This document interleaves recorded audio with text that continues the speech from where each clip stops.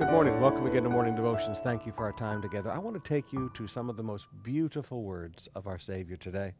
John chapter 10, beginning with verse 27. Jesus said, "My sheep hear my voice, and I know them, and they follow me. I give them eternal life." I like that.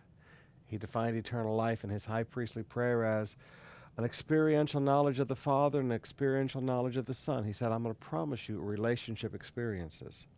I give them eternal life, and they will never perish, and no one will snatch them from my hand. The Father who has given them to me is greater than all, and no one is able to snatch them out of the Father's hand. I and the Father are one. Now, did you hear that? No one can take you away from God. Sometimes Pentecostals get a little concerned about their spiritual security.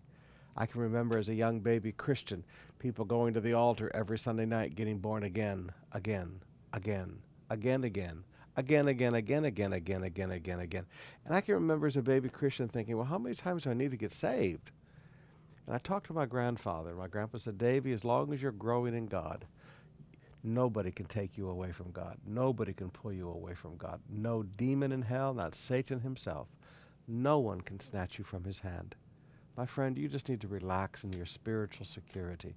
Yes, we can walk away from God, but nobody can pull us away from God. So it doesn't matter what's going on in your life. It doesn't matter what tragedies or crises or what great and beautiful and wonderful things are happening.